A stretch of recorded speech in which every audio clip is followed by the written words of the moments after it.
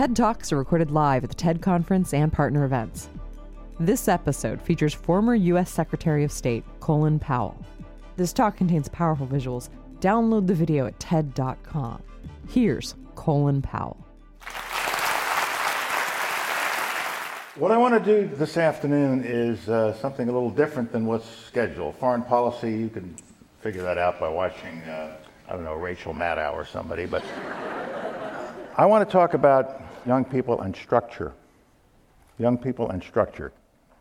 This was last Wednesday afternoon at a school in Brooklyn, New York, a Cristo Rey high school run by the Jesuits. And I was talking to this group of students, and take a look at them. They were around me in three directions. You'll notice that almost all of them are minority. You'll notice that the building is rather austere. It's an old New York school building, nothing fancy. Still have old blackboards and whatnot. There are about 300 kids in this school, and the school's been going now for 4 years, and they're about to graduate their first class. 22 people are graduating, and all 22 are going to college. They all come from homes where there is, for the most part, just one person in the home, usually the mother or the grandmother, and that's it. And they come here for their education and for their structure. Now, I had this picture taken, and it was put up on my Facebook page last week. And somebody wrote in, "Why does he have him standing at attention like that?" And then they said, "But he looks good." He does look good, because kids need structure. And the trick I play in all of my school appearances is that when I get through with my little homily to the kids, I then invite them to ask questions. And when they raise their hands, I say, "Come up." And I make them come up and stand in front of me. I make them stand at attention like a soldier. Put your arm straight down at your side. Look up, open your eyes, stare straight ahead, and speak out your question loudly so everybody can hear. No slouching, no pants hanging down, none of that stuff. And this young man, his last name is Cruz. He loved it, and it's all over his Facebook page, and it's going viral. And so people think, I'm being unkind to this kid. No, we're having a little fun. And the thing about it, I've done this for years. The younger they are, the more fun it is. When I get 6 and 7-year-olds in a group, I have to figure out how to keep them quiet. They'll always start yakking. And so I play a little game with them before I make them stand at attention. I say, "Now listen, in the Army, when we want you to pay attention, we have a command. It's called at ease. It means everybody be quiet and pay attention, listen up. Do you understand? Let's practice." Everybody start chatting. And I let them go for about 10 seconds. Then I go, "At ease!" "Yes, General, yes, General."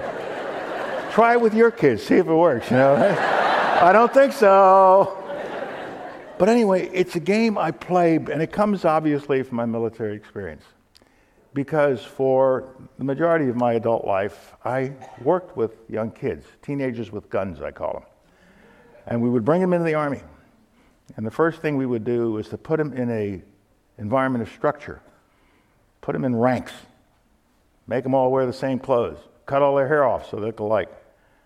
Make sure that they are standing in ranks. We teach them how to go right face, left face, so they can obey instructions and know the consequences of not obeying instructions.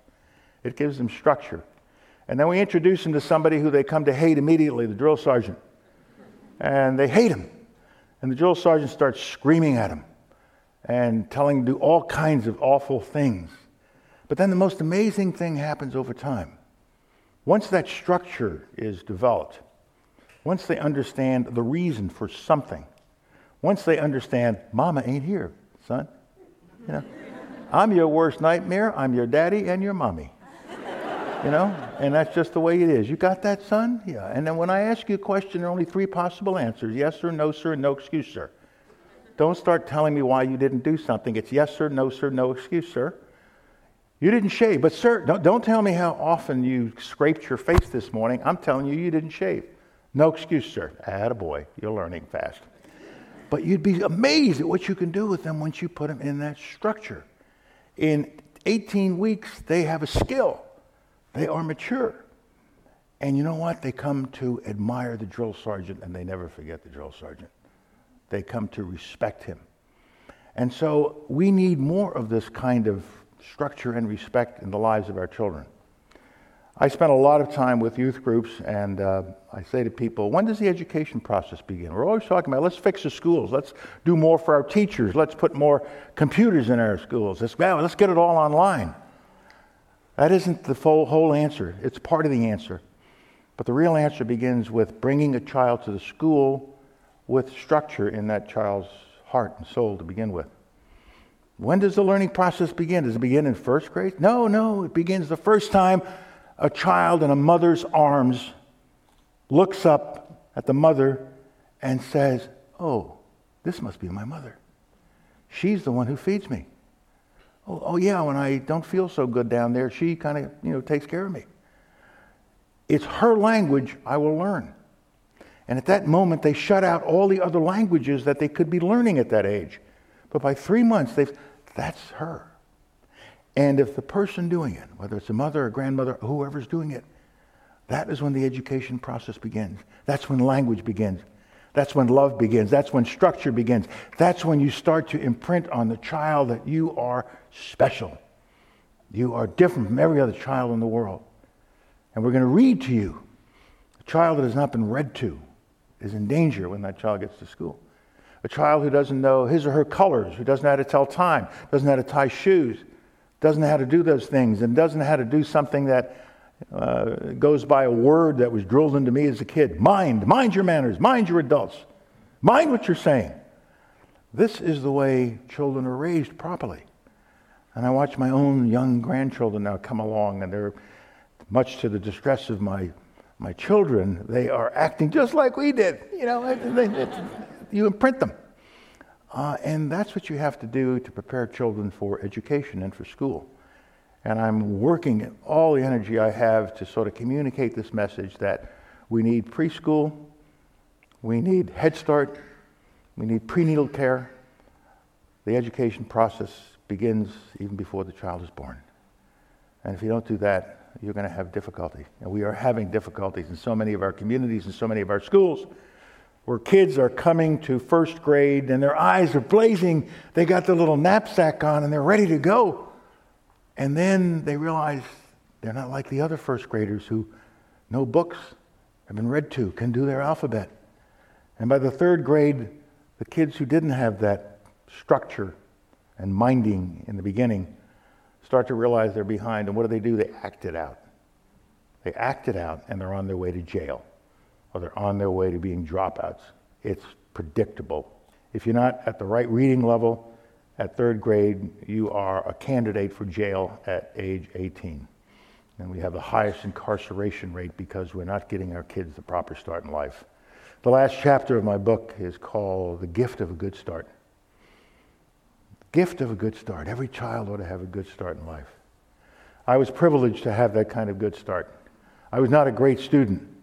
I was a public school kid in New York City, and I didn't do well at all. I have my entire New York City Board of Education transcript from kindergarten through college. I wanted it when I was writing my first book. I wanted to see if my memory was correct. My God, it was. Straight C everywhere.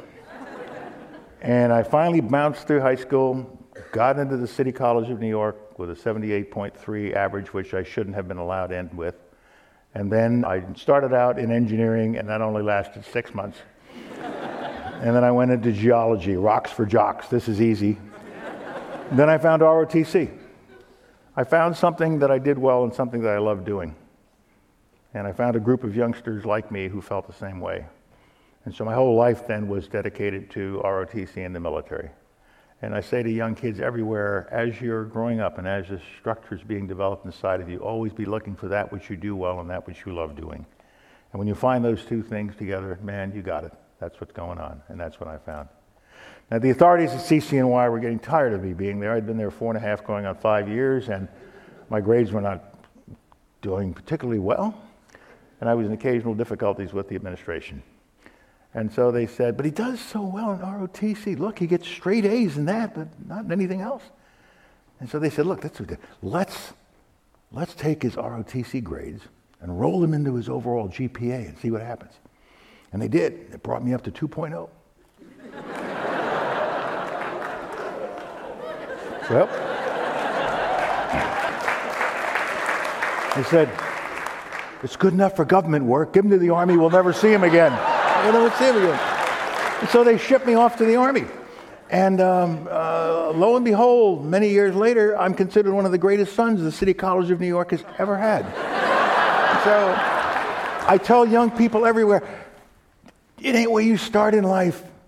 It's what you do with life that determines where you end up in life.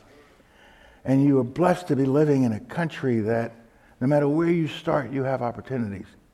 As long as you believe in yourself, you believe in the society and the country, and you believe that you can self-improve and educate yourself as you go along. And that's the key to success. But it begins with the gift of a good start. If you don't get that gift to each and every one of our kids, if we don't invest at the earliest age, we're going to be running into difficulties. It's why we have a dropout rate of roughly 25% overall and almost 50% of our minority population living in low-income areas because they're not getting the gift of a good start. My gift of a good start was not only being in a nice family, a good family, but having a family that said to me, now listen, we came to this country in banana boats in 1920 and 1924. We worked like dogs down in the garment industry every single day. We're not doing it so that you could stick something up your nose or get in trouble and don't even think about dropping out. If I had ever gone home and told those immigrant people that, you know, I'm tired of school, I'm dropping out, they'd say, we're dropping you out, we'll get another kid. We don't do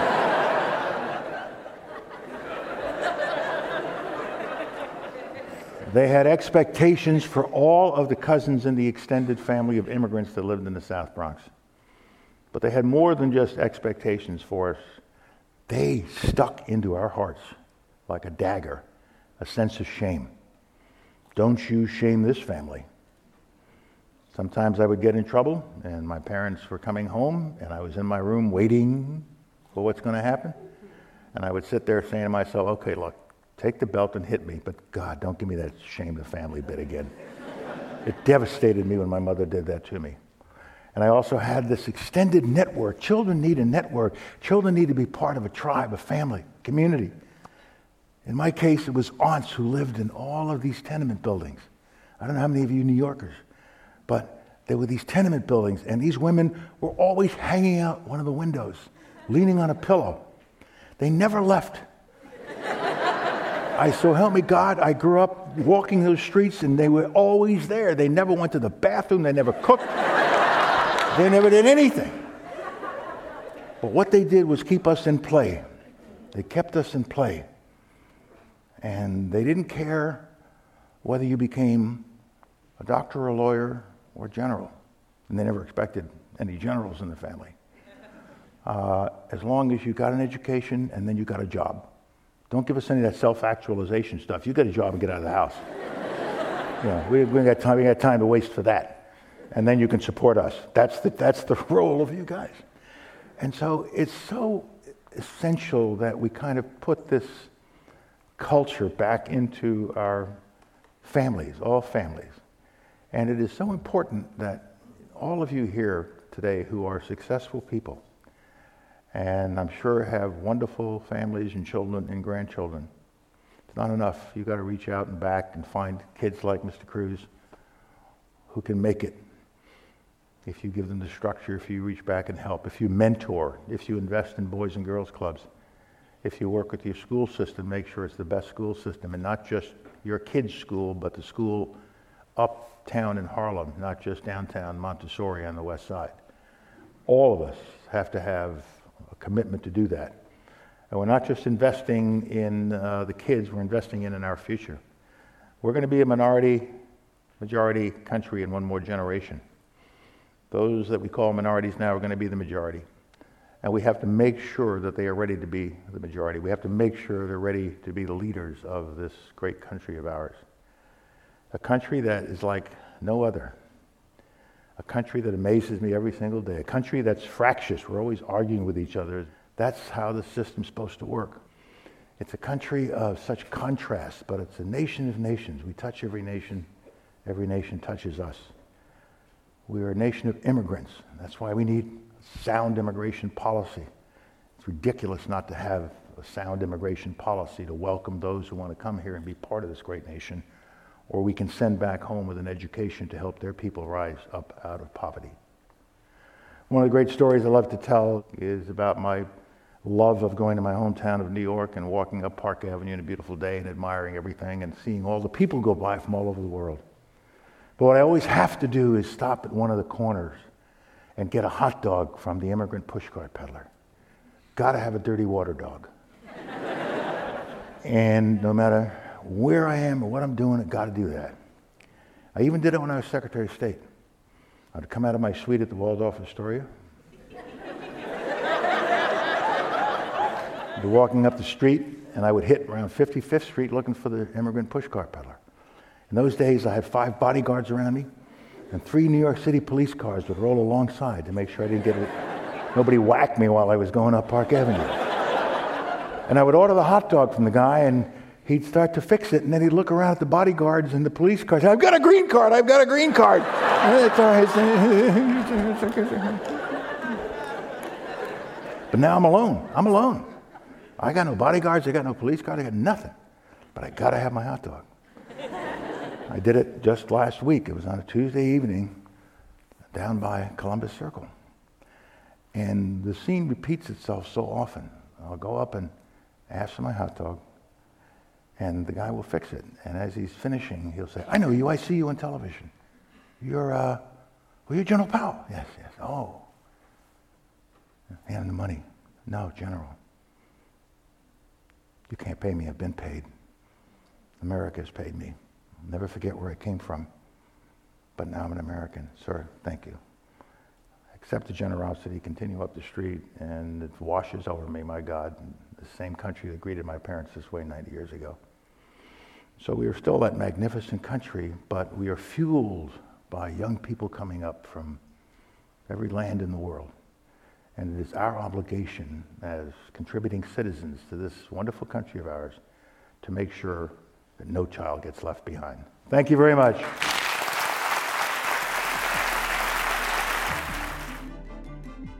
That was Colin Powell, recorded at TEDx Mid-Atlantic in Washington, D.C., October 2012. For more information on TED, visit TED.com.